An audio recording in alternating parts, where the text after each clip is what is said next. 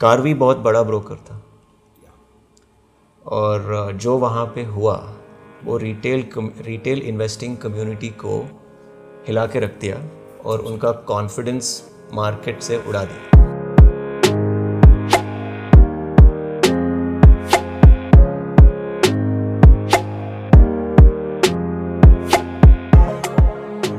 अगर आप देखोगे अगले 5-10 साल में मे बी इंडिया का जो स्टॉक मार्केट फ्रेमवर्क जो बन चुका है यहाँ पे, maybe this can be a model for the world.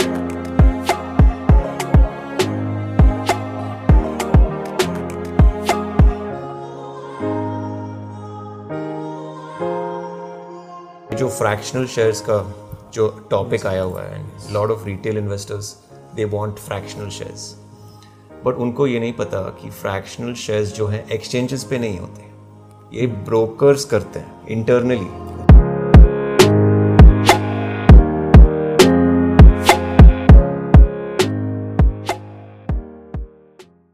अभी बाकी है मेरे दोस्तों।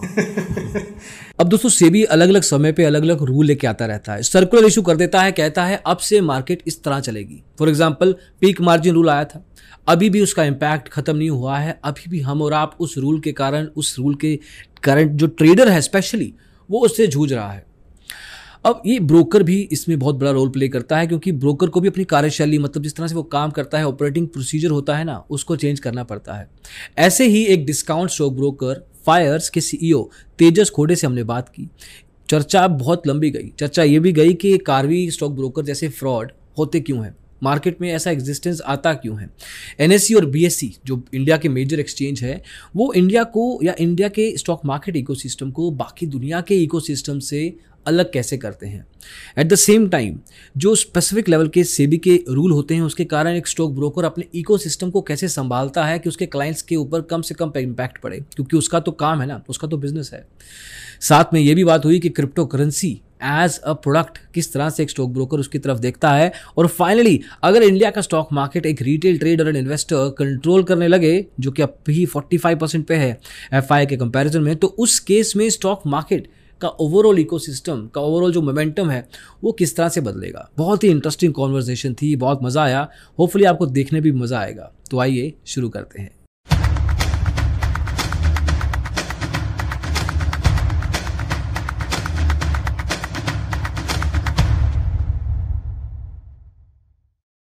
ओके, सो तेजस 6 साल 6 years in the broking space, running as a discount broker, doing quite a bit of things. But यार ये बताओ कि running a stock broking business now with all the SEBI regulations, all the guidelines, all the specific parameters that a broker needs to follow in the operational, जो भी operational काम होते हैं वो सब करते हुए, कितना आसान या मुश्किल है स्टॉक ब्रोकिंग कंपनी को चलाना? स्टॉक ब्रोकिंग चलाना कभी आसान नहीं रहा है और अभी और भी मुश्किल हो रहा है विथ टाइम, क्योंकि लास्ट 5 साल से बहुत से रेगुलेशंस आए हुए हैं। पर ये सब जो हो रहा है, जो सभी रेगुलेशंस नए ला रहे हैं, उनका जो इंटेंशन है वो अल्टीमेटली रिटेल इन्वेस्टर्स को प्रोटेक्ट करने के लिए आ रहे हैं। ओके। तो जब चेंज होता है तो हमेशा लोगों को प्रॉब्लम्स और दिक्कत लगता है, but in the larger context investors के लिए भले के लिए कर रहे हैं, तो करना पड़ेगा। चलो ठीक है, मान लेते हैं कि इन्वेस्टर्स का भला हो रहा है, बट डोंट आपको लगता नहीं है कि जो brokers, I am talking specifically, कि जो ब्रोकर चला रहे हैं इंडस्ट्री को विद ऑल द रूल्स, जैसे भी कोई नया रूल आता है ना, ब्रोकर के लिए एक नया डिपार्टमेंट खुल जाता है। उसको एक डिपार्टमेंट खोलना है, उसको समझना है रूल क्या है, फिर समझाना है, फिर मेक श्योर करना है कंप्लायंस बैठा रहे, कि जो एम्प्लॉयज़ लगाए हैं वो गलती ना कर दें, फिर जो गलतियां क्लाइंट्स कर रहे हैं उनको ठीक करना है। It's a lot of hassle, right? हाँ, देखिए, मैं हमेशा बोलता हूँ कि ब्रोकरेज चलाना बैंक चलाने के बराबर है, क्योंकि ब्रोकर के पास कस्टमर्स के फंड्स होते हैं, तो वो जो फंड्स होते हैं उनको सेफगार्ड करने के लिए तो बहुत एक्सपर्टीज़ चाहिए होता है। और ये जो रेगुलेशंस आ रहे हैं बेसिकली फ्रॉड प्रिवेंशन और ये सब रिस्क्स अवॉइड करने के लिए आ रहे हैं। तो ये तो काम है हमारा, करना पड़ता है। एंड कोई आप एक एग्जांपल दे सकते हैं कि जो भी रूल आपने फॉलो किया एज ए ब्रोकर, तो उसके लिए आपको क्या क्या एफर्ट्स करने पड़े in the larger interest of investors as to say? देखिए क्या होता है कि जो भी हम ब्रोकरेजेस करते हैं इट्स ऑलवेज रिएक्शनरी, मतलब ये सेबी के सर्कुलर्स पर और एनएसई और सारे एक्सचेंजेस के रिक्वायरमेंट्स के हिसाब से करते हैं। तो समझ के करना पड़ता है और टाइम भी लगता है, बट फॉर एग्जांपल ये क्यों कर रहे हैं पहले मैं वो बात बता देता हूँ। कार्वी बहुत बड़ा ब्रोकर था और जो वहाँ पे हुआ वो रिटेल इन्वेस्टिंग कम्युनिटी को हिला के रख दिया और उनका कॉन्फिडेंस मार्केट से उड़ा दिया, जनरली स्पीकिंग। तो आप रेगुलेटरी एंगल से अगर देखोगे तो उनका जो फर्स्ट प्रायोरिटी है वो एक ब्रोकरेज में तो हो गया, बट इंडिया में बहुत सारे ब्रोकरेजेस हैं, सो उन सब इन्वेस्टर्स को प्रोटेक्ट कैसे कर सकते हैं, तो वो सब देख के ही बना रहे हैं रेगुलेटर। और अभी for example 50-50 cash to collateral अभी अगस्त से शुरू हुआ है। Correct, very recent. हाँ, तो पहले क्या होता था कि अगर एक इन्वेस्टर सपोज 10 लाख का शेयर्स उसके डीमैट अकाउंट में है तो ब्रोकर उनको पूरा लिमिट दे देते थे। राइट। सो अगर 10 लाख अकाउंट में है तो हेयर कट के बाद समझो 8 लाख है तो 8 लाख से ट्रेड कर सकते थे, इवन इफ अकाउंट में कोई पैसे नहीं है। तो अगर मार्जिन ऑब्लिगेशन आएगा, सपोज आप ट्रेड ले लिए एक, लेट्स से यू निफ्टी में शायद ट्रेड कर रहा है कस्टमर 8 लाख से और 1 लाख का लॉस हो गया, तो फिर कैश नहीं है अकाउंट में, तो वो भरेंगे कहाँ से? कहीं और से लेके भरना पड़ेगा ना, क्लियरिंग कॉर्पोरेशन को। तो ऐसे बहुत कुछ चीज़ें हैं। सो ये रूल्स से सब स्ट्रेटन आउट हो जाएंगे इवेंचुअली। यू थिंक दैट जो रोड मैप है सेबी का, how long is gonna take? और अभी ये ओपन एंडेड है, वी डोंट नो दैट। अभी सब कुछ फास्ट ट्रैक पे चल रहा है। अच्छा। हाँ जी, तो इतना फास्ट चल रहा है कि broking industry is trying to catch up with the regulator. So इतने चेंजेस इतने जल्दी क्यों आ रहे हैं? क्योंकि इतने सारे लोग मार्केट में भी तो आ रहे हैं ना। करेक्ट। तो अगर नए इन्वेस्टर्स आ रहे हैं तो I think this is the right time to regulate them. System जो लूप होल्स थे उनको सब ठीक करना, ये जो एफर्ट्स चल रहा है फास्ट ट्रैक में, ये अच्छी चीज़ है कि अभी हो रहा है। Probably 2 years down the line किसी को जो नया इन्वेस्टर आएगा वो इसी फ्रेमवर्क में ही आएगा, तो then that person would not realise कि पहले क्या होता था, दिस इज हाउ। हाँ, तो यस, और अगर आप देखोगे अगले 5-10 साल में मे बी इंडिया का जो स्टॉक मार्केट फ्रेमवर्क जो बन चुका है यहाँ पे, maybe this can be a model for the world. Okay, yes. Can you speak a bit on that? थोड़ा बता सकते हैं उस पर? बहुत कुछ चीज़ें हैं बताने के लिए, but India is not following other markets exactly in terms of जो जिस तरीके से दूसरे सेटअप किए हुए हैं एक्सचेंजेस अब्रॉड, वैसे इंडिया में नहीं हो रहा है। India is actually in many ways farther, they are much more ahead than foreign exchanges and other regulators. So हम बहुत बार ना अपने वीडियोस में we compare Indian market with US market, with Chinese market, Hong Kong, Japanese market, European Euronext is there. So we do that quite a bit. Market capitalization पे comparison कर लिया, the kind of industries that these countries or economies have जो कि आगे लेके चल रही हैं, और correspondingly market capitalization के हिसाब से जो बड़ी बड़ी companies हैं तो उनका फोकस क्या है और इंडियन का फोकस क्या है? For example in India FMCG, IT, telecom, oil and gas, these are 4 industries that work perfectly. But then अगर if you go to the US, you'll see companies like Tesla, companies like Amazon, companies like Alphabet, like Google. So इनका primarily focus is towards what's going to happen in the next 10 years, what's going to happen in the next 5 years. So normal conventional industry से नहीं आते हैं. Oil and gas is a conventional industry. FMCG is a conventional industry. तो from that perspective, if you're saying there's a different vision of an Indian market, वो catch up नहीं कर रही है, it's playing its own game. तो वो game क्या है कि are they gonna expand on this only, which is not a bad idea, but वो ज़्यादा लंबी रेस नहीं है. Oil and gas can not survive more than 30 years. नहीं, मैं रेगुलेशंस के एंगल से बात कर रहा हूँ. ओके. सो मैं एक तो आपको एग्जांपल्स दे देता हूँ कि how India and Indian exchanges are different. ठीक है. अभी ये जो फ्रैक्शनल शेयर्स का जो टॉपिक आया हुआ है, lot of retail investors they want fractional shares, but उनको ये नहीं पता कि फ्रैक्शनल शेयर्स जो हैं एक्सचेंजेस पे नहीं होते, ये ब्रोकर्स करते हैं इंटरनली.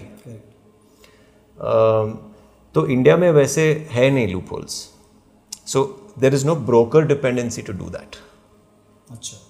एक और चीज़, India is an order driven market. जो भी बिड ऑफर्स आप देखते हो अपने ट्रेडिंग टर्मिनल पे, वो रियल है. मतलब वो ऑर्डर्स एक्सचेंज पे मैच हो रहे हैं. अच्छा. पर यूएस में ऐसा नहीं है. यूएस में it's a quote driven market. Okay. उसमें broker can trade against the customer. तो अगर आपको टेस्ला आपने बताया, suppose you want to buy Tesla shares, तो ब्रोकर ये आपको ऑफर दे सकता है या बिड दे सकता है. अच्छा. हाँ जी. That's an amazing fact. और also order flow can be sold to HFT firms. ऐसा भी होता है वहाँ पे. In India that is, yes, legally that is not allowed in India and it can not happen here. So isn't that a great thing? Investors के लिए ये तो अच्छी बात है. सो इंस्टीट्यूशनल के लिए गेम कम है इंडिया में, जो कि बाहर हो रहा है ज़्यादा, HFTs के थ्रू हो रहा है. यू से इंडिया में डार्क पूल्स नहीं है. डार्क पूल्स नहीं है. ओके.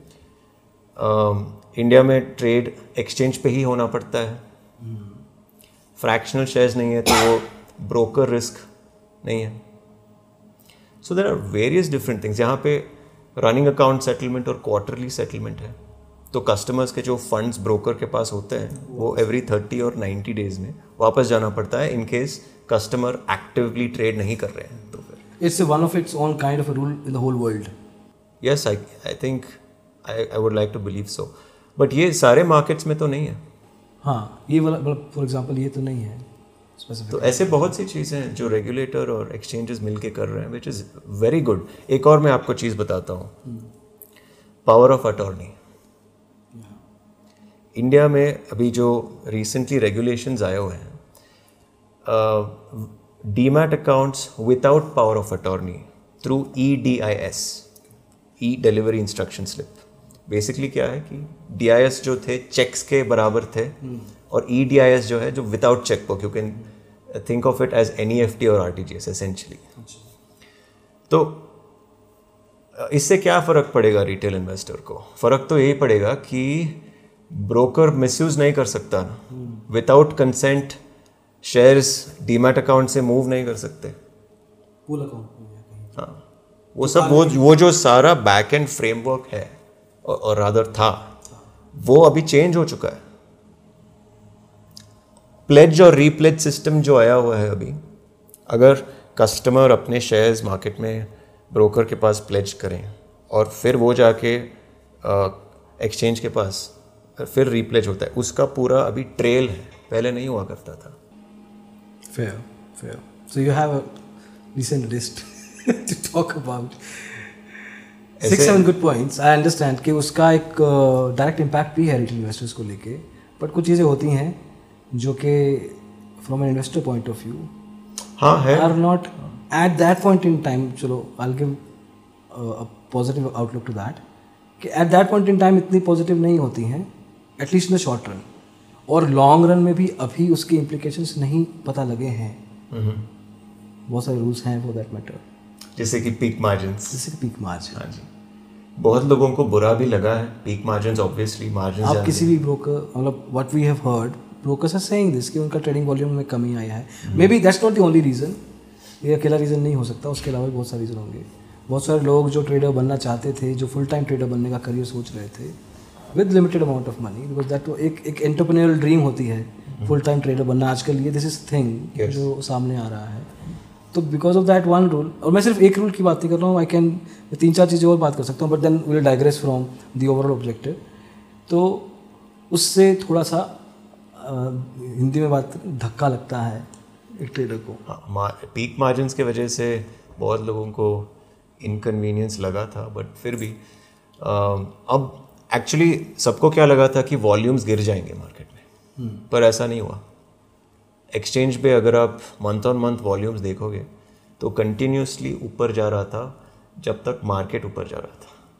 पीक मार्जिन्स इम्प्लीमेंट होने के बाद भी सिर्फ मार्केट टॉप आउट होने के बाद नीचे आया है थोड़ा बहुत। बट पीक मार्जिन जब आया तो उस टाइम पे there are other good things happening in favour of the market as well, like the user interest to number of users भी आ रहे थे। अगर मैं एवरेज टर्नओवर निकालूंगा तो वो कम हो रहा था। ओवरऑल टर्नओवर देखेंगे अगर मार्केट का तो हाँ, रिटेल इन्वेस्टर्स का 40 to 45% के अच्छा खासा निकल रहा था।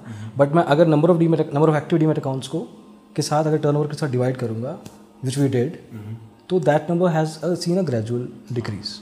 पर ये क्यों हुआ है? क्योंकि ये जो लॉकडाउन इन्वेस्टर्स आए, जो यूनिक यूसीसीज क्रिएट हुए, वो सब तो ट्रेड करने वाले थे नहीं, ऐसे ही ट्राई करने के लिए, फियर ऑफ मिसिंग आउट। हाँ, तो इस चीज़ के लिए आए थे। तो मैनी टाइम्स फैक्ट्स डिस्टॉर्ट हो सकते हैं, बट अगर आप मुझसे पूछोगे तो फिर सबसे बड़ा धक्का फ्यूचर्स सेगमेंट को लगा है। ऑप्शंस तो फिर भी ठीक है, नॉट इवन 2% नाउ। अभी तो फ्यूचर्स 2% भी नहीं, options is 97-98%. I have to check the facts, but it has, of But course, this is peak margins. from I think NSE website at least retail traders, I think, would have reduced their exposure. As of now, to FNO futures. का segregation is more like this, at least June 2022 तक. But anyway, I want to come back to the broking industry challenges. कि चलो अपन ये चीज़ें बता रहे हैं, everything is there, good or bad, perspectives are different, obviously, वो हो सकता है. But you running a bootstrap company, people who have been around for 40 years, 30 years, people who've got fundings, उनका अपना ऑब्जेक्टिव है, उनका अपना रीजनिंग है, वो अपने तरीके से शायद अच्छा काम कर रहे होंगे, but they have money in their accounts. You are a bootstrap company. बहुत कम लोग हैं, बहुत कम स्टॉक ब्रोकर्स हैं जो कि बूटस्ट्रैप तरीके से चल रहे हैं. फॉर पीपल जो आप देख रहे हो, बूटस्ट्रैप का मतलब होता है कि कोई भी कंपनी कहीं से फंडिंग ना ले, कोई पैसा ना ले, कोई बैंक से लोन ना ले, सिर्फ अपने मोरलेस पैसे पे ही चलें, अपना रेवेन्यू बढ़ाएं अपना प्रॉफिट के ऊपर, उसी को री इन्वेस्ट करके पैसा लगाते हैं. So yours is one of those kinds. तो आप इन सब रूल्स के होने के बावजूद how are you able to manage this? आप कैसे मैनेज कर रहे हो?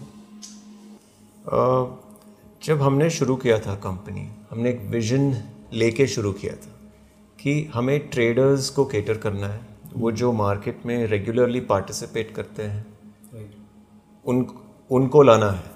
और उनको लाने के लिए बहुत कुछ करना पड़ता है, आसानी से नहीं आते वो लोग. So we started off on that front, बहुत कुछ सीख के करके. यूजुअली जो देखिए, अगर बहुत ज़्यादा पैसा है तो फिर नंबर्स के पीछे भागेंगे. हम नंबर्स के पीछे कभी भागे नहीं, हम तो प्रोडक्ट के पीछे भाग रहे थे, या तो भाग नहीं रहे थे, मतलब बनाए रहे थे, so investors can come to us. तो क्या हुआ कि इनिशियल ईयर्स में थोड़े बहुत आके ट्राई कर रहे थे हमारे प्लेटफॉर्म को, और वर्ड ऑफ माउथ से इवेंचुअली सबको पता लगा कि Fyers platform is good for traders, और after some time they started coming on their own. वे आप कहाँ देख रहे हो? 2022 या सिटिंग 2035 में, अब थोड़ा मैं आगे लेके चल रहा हूँ, 10-15 साल आगे, 2035 में where do you see Fyers? कहाँ देख रहे हो? Not just Fyers as a company, but in this ecosystem. Companies like you, broking companies like you, जो कि खुद से चलने की कोशिश कर रहे हैं, क्या सारे चल पाएंगे उतनी देर तक? मुश्किल होगा, क्योंकि बहुत रूल्स चेंज हो रहे हैं, और उससे भी ज़्यादा इम्पॉर्टेंट ये है कि कस्टमर्स के जो एक्सपेक्टेशंस हैं वो हमेशा ब्रोकरेजेस या किसी भी कंपनी से आगे होती है. करेक्ट. कस्टमर्स के एक्सपेक्टेशंस कभी पीछे नहीं रहती. तो अगर आप कुछ उनको देते हो तो उसी दिन वो 5 और चीज़ आपसे पूछेंगे. जो इसको केटर कर पाएगा वो 10-15 साल में डेफिनेटली या तो फिर नंबर 1 या उसके आसपास कहीं पर. क्योंकि मेरा खुद का तो ओपिनियन ये है कि with all the kind of regulations are coming, एक तो रेगुलेशंस आ रहे हैं, दूसरा ट्रेडर का एक्सपेक्टेशंस बढ़ रहा है, और ट्रेडर डेविएट भी हो सकता है because of cryptos NFTs and stuff like that, क्योंकि 15 साल, आज जो बच्चा 15 साल का है वो 10 साल बाद पैसा कमाने लग जाएगा अच्छा खासा, 25 साल का हो जाएगा, सैलरीज आ जाएंगी, तो उसने 10 साल में एनएफटी को देख लिया होगा मैच्योर होते हुए, या कुछ और आ जाएगा. Stock market would be as an asset class probably मेरा ओपिनियन, ये वाला मेरा ओपिनियन नहीं है, बट हो सकता है कि गोल्ड की तरह एक एसेट क्लास बन जाए वो, और something fancy comes in, metaverse आ जाए एंड उसमें कुछ इन्वेस्टमेंट स्पेस चल रहा है. एक तो ये चैलेंज, रेगुलेशन का चैलेंज, तो probably it's not attractive enough as an industry to the trader जो कि मेजरली मार्केट को चलाते हैं टर्नओवर लेवल पे.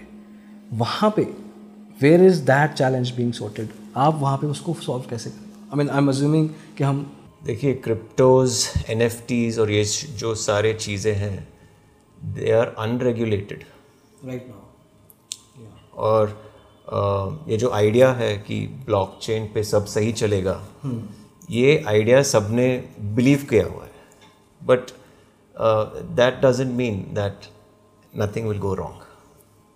आपने पढ़ा होगा कि सम एक्सचेंजेस हैव डिफॉल्टेड और अकाउंट्स हैक होते हैं और पता नहीं cryptos are no longer existing in their accounts, right? So see, regulations are a good thing. The lack of regulations are a bad thing.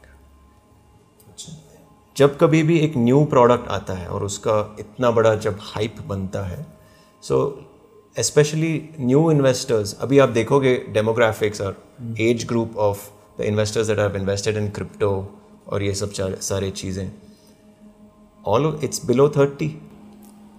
22, below 22. Yeah, but on the upside, it's way below 30, right? Yeah. So why aren't people who are above 30 or above, say, 40, people who have seen life, ये लोग क्यों नहीं कर रहे हैं? क्योंकि इनको पता है कि वो चीज़ें सेफ नहीं है.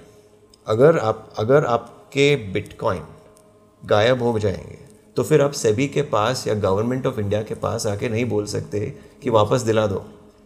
अगर आपके शेयर्स गुम जाए ना, फिर आपको वापस मिल जाएंगे, क्योंकि वो सब सारे डिपॉजिटरी के पास. कारवी के लोगों के कहाँ मिल रहे हैं? People like investors of Karvy, उनके शेयर्स कहाँ मिल रहे हैं उनको? वहाँ पे भी रेगुलेशंस हैव फेल्ड.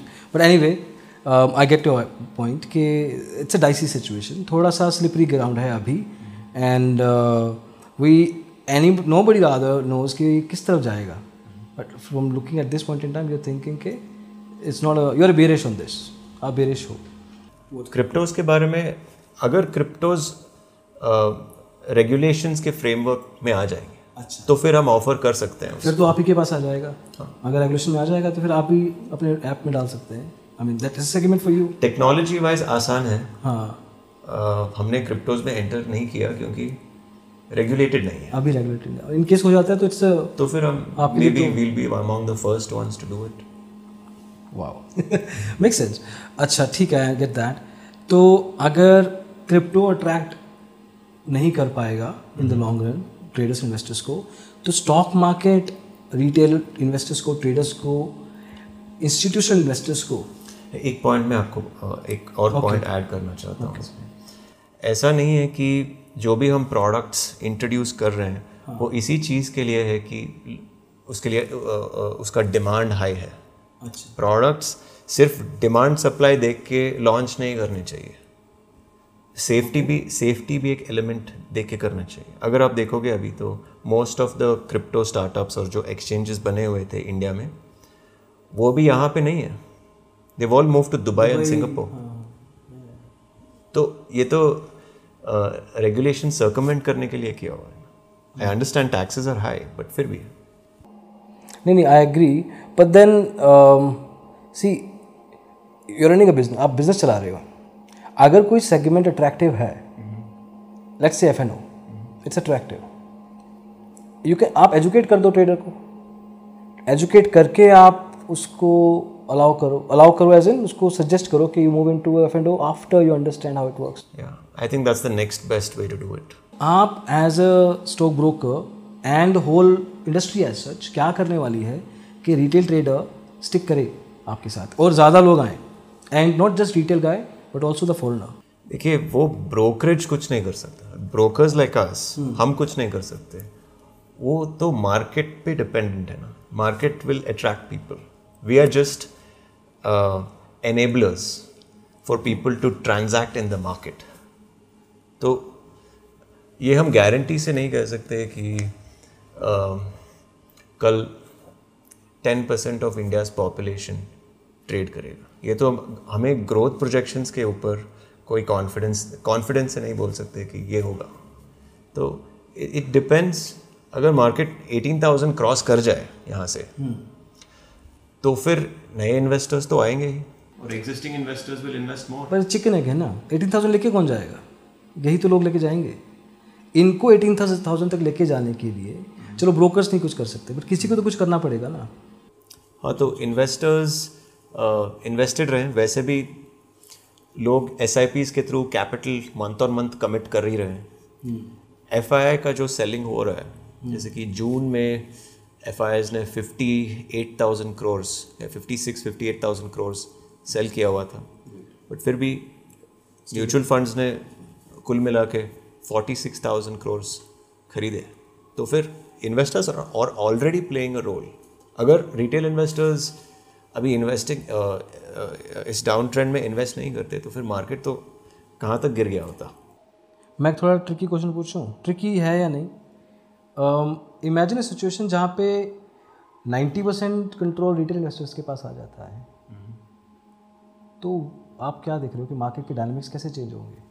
तो फिर सिर्फ उनके साइकोलॉजी से हिलेगा मार्केट. और यूजुअली रिटेल जो साइकोलॉजी होता है is how do you say, it's a herd mentality. तो the herd mentality will be very wild अगर 90% बहुत जंगली होगा. सो वोलेटिलिटी टॉस हो जाएगा उसका, तो वोट लग जाएगी. अगर एक ट्रेंड बन जाए तो उसको स्टॉप करना मुश्किल हो जाएगा if retail controls 90% of the market, because it's a herd mentality, it will just keep going. और फिर अगर if that it turns then it will go crazily in the opposite direction. और उसको वापस कौन लेके आएगा ये भी बहुत पता नहीं. हाँ, तो the balance is very important. और इंडिया में बहुत हेल्थी बैलेंस बन रहा है. What's that number? If there is, अगर कुछ है तो ऐसा.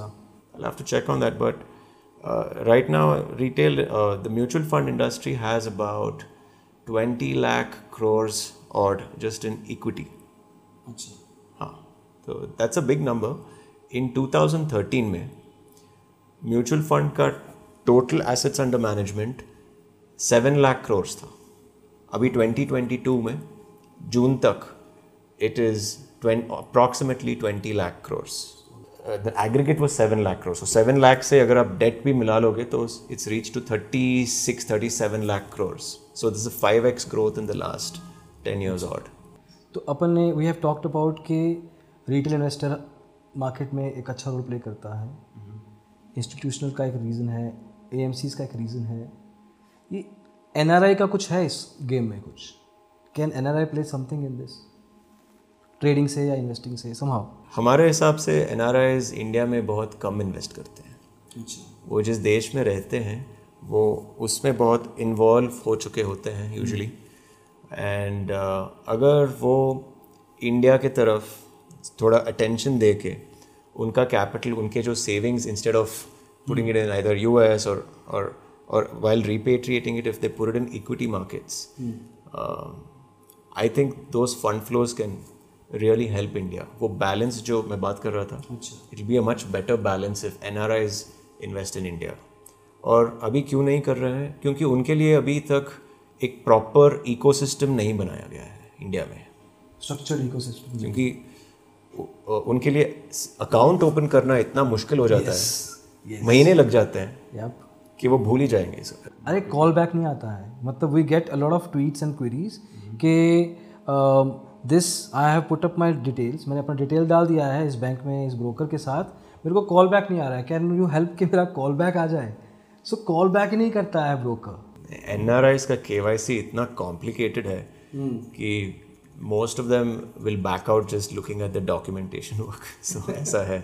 तो हम यहाँ पे क्या कर रहे हैं, we are making it very simple for NRIs, और ताकि वो इंडिया में इन्वेस्ट कर सकें और फ्यूचर्स एंड ऑप्शंस मार्केट में भी पार्टिसिपेट कर सकते हैं, क्योंकि जब NRI इन्वेस्टिंग की बात होती है, यूजुअली लोग क्या समझते हैं कि सिर्फ NRE अकाउंट्स के थ्रू सिर्फ इन्वेस्टिंग पॉसिबल होता है, ठीक है, बट हमारे थ्रू फ्यूचर्स एंड ऑप्शंस भी ट्रेड कर सकते हैं NRI का। That's something rare. बहुत आई डोंट थिंक बहुत कम ब्रोकर्स ऐसा करते हैं कि NRI को F&O ट्रेडिंग अलाउ करते हैं। That's one of its own kind.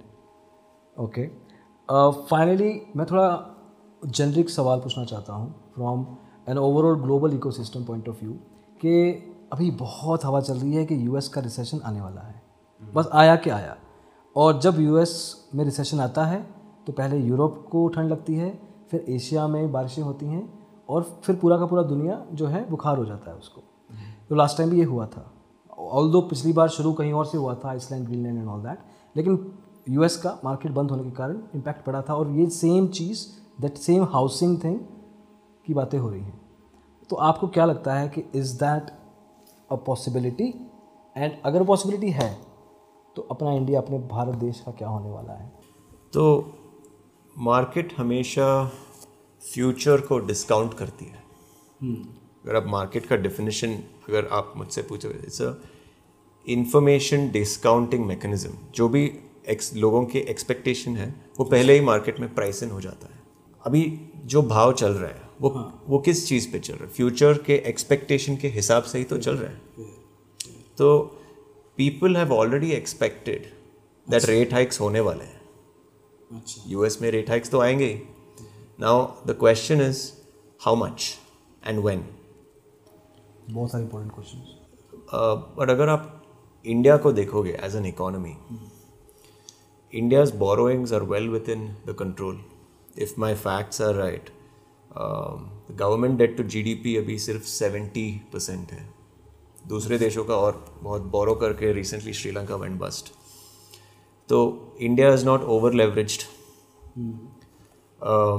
और इंडिया का जो इन्फ्लेशन अभी है वो 7% अराउंड चल रहा है, और हमारे इंटरेस्ट रेट्स भी 10 ईयर का तो आप देखोगे तो 7.3 7.5 के बराबर चल रहा है।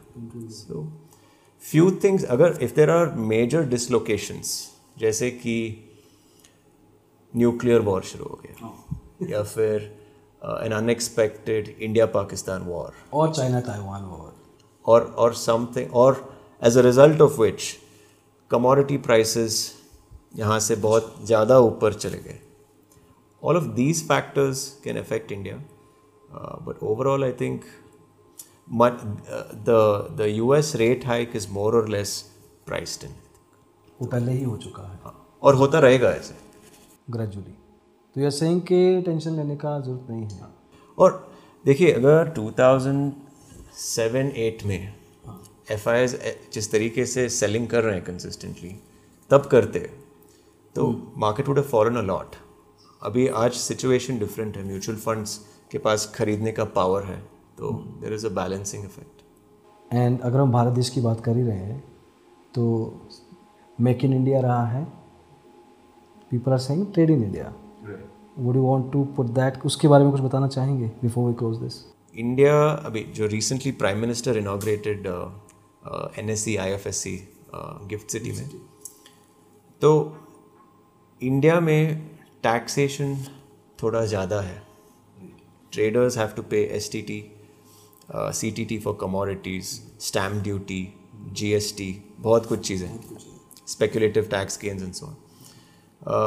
तो because of this, foreign investors also don't want to participate too much. But अगर इंडिया एक ग्लोबल फाइनेंशियल हब बने, और ये चीज़ होने के लिए if India has to compete with Singapore, India अगर दुबई से आगे जाना चाहेंगे in terms of its ability to attract capital, क्योंकि वहाँ पे तो टैक्स बहुत कम है. हाँ, हांगकॉन्ग फॉर एग्जांपल. तो ग्लोबली कंपेरेटिव रहने के लिए इंडिया ने गिफ्ट सिटी में एक स्पेशल इकोनॉमिक जोन करके स्मार्ट सिटी बनाया हुआ है, और वहाँ पे there is no STT, no CTT, there is no stamp duty, there is no corporate tax to my knowledge. There is only a minimum alternative tax of 9%. For retail traders? Not for retail traders yet. Yet, but you say yet. पता नहीं future में क्या हो सकता है, but essentially FPIs आ सकते हैं वहाँ से, NRIs आ सकते हैं और नॉन इंडिविजुअल्स. तो it's a vision of the prime minister. पता नहीं क्या होगा, but it's something that we look forward to. If India has to become a global super power, तो फिर the new mantra is trade in India. आप कह रहे हो, इंडिया की गवर्नमेंट कह रही है ट्रेड इन इंडिया, और यही चीज़ जाते जाते आज से टू द रिटेल इन्वेस्टर्स कि दोस्तों ट्रेड इन इंडिया. एनीथिंग जाते जाते आप कुछ कहना चाहेंगे ऑडियंस को? Well, I would just say that it's just the very beginning for Indian stock markets. ये बहुत लोग समझ रहे हैं कि बहुत सारे regulations आके पूरा हिला दिया, but I think the best days are still ahead of us. बहुत कुछ अच्छी चीज़ें होने वाली है. तो आप एक बार बोल दो, पिक्चर अभी बाकी है मेरे दोस्त. पिक्चर अभी बाकी है मेरे दोस्तों. Thank you so much Tejas, आपका इतना given time and so much of wisdom and so much of information as well. And I am pretty sure कि आप लोगों को भी बहुत अच्छा लगा होगा ये डिस्कशन. ज़रूर बताइएगा what was it for you. Comments are there. हम फायर्स का लिंक भी डालेंगे डिस्क्रिप्शन में, you can check it out. आप चेक कर सकते हैं what this broking company is doing. अगली वीडियो में जल्दी मिलेंगे. इसको देखने के लिए बहुत बहुत शुक्रिया. Bye bye.